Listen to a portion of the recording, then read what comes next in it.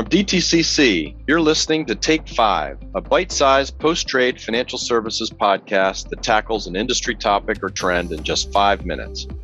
Tune in to hear a DTCC executive share their perspective on how to grow, prosper, and protect the global financial markets. There's a lot to uncover in 5, so let's start the clock.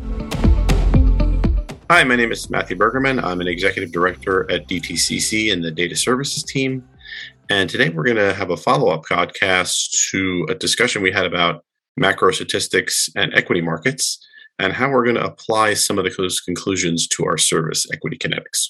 What we plan to do, and these are future enhancements that are coming later this year, is we plan to create 2 new sub-aggregates.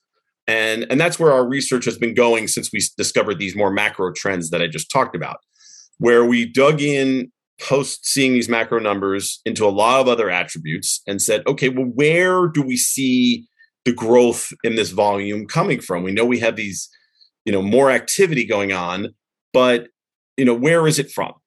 And we've discovered 2 pieces of data within our underlying trades that we can use to create new aggregations in Equity Kinetics that will help people better understand this.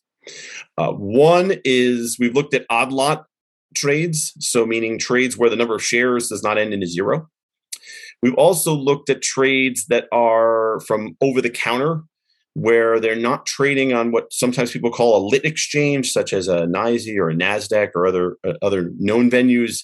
And if you've been following the story about meme stocks, you've certainly heard about this concept of pay for order flow, where orders are being routed in a different way and not going to a lit exchange. And that was what triggered us to look at those 2 categories. And we found those 2 categories to be really interesting. Now, there were other categories we researched as well that didn't look as interesting. And we applied some of the same logic I talked about earlier of the different price groups. I know a lot of people have suggested to us we should, just take commonly known retail broker names and group them together. Or we should take other attributes about the stocks.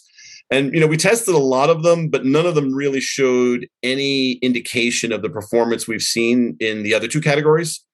They line up really well with the growth we've seen over the last 2 years, particularly 2020 and 2021. 2022 is a little early days still.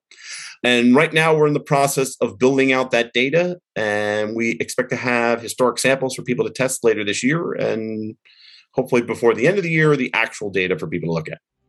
So we look forward to having that for people in the product in the future. Thank you. Want to hear more? Check out our full-length show, Advancing Financial Markets Together.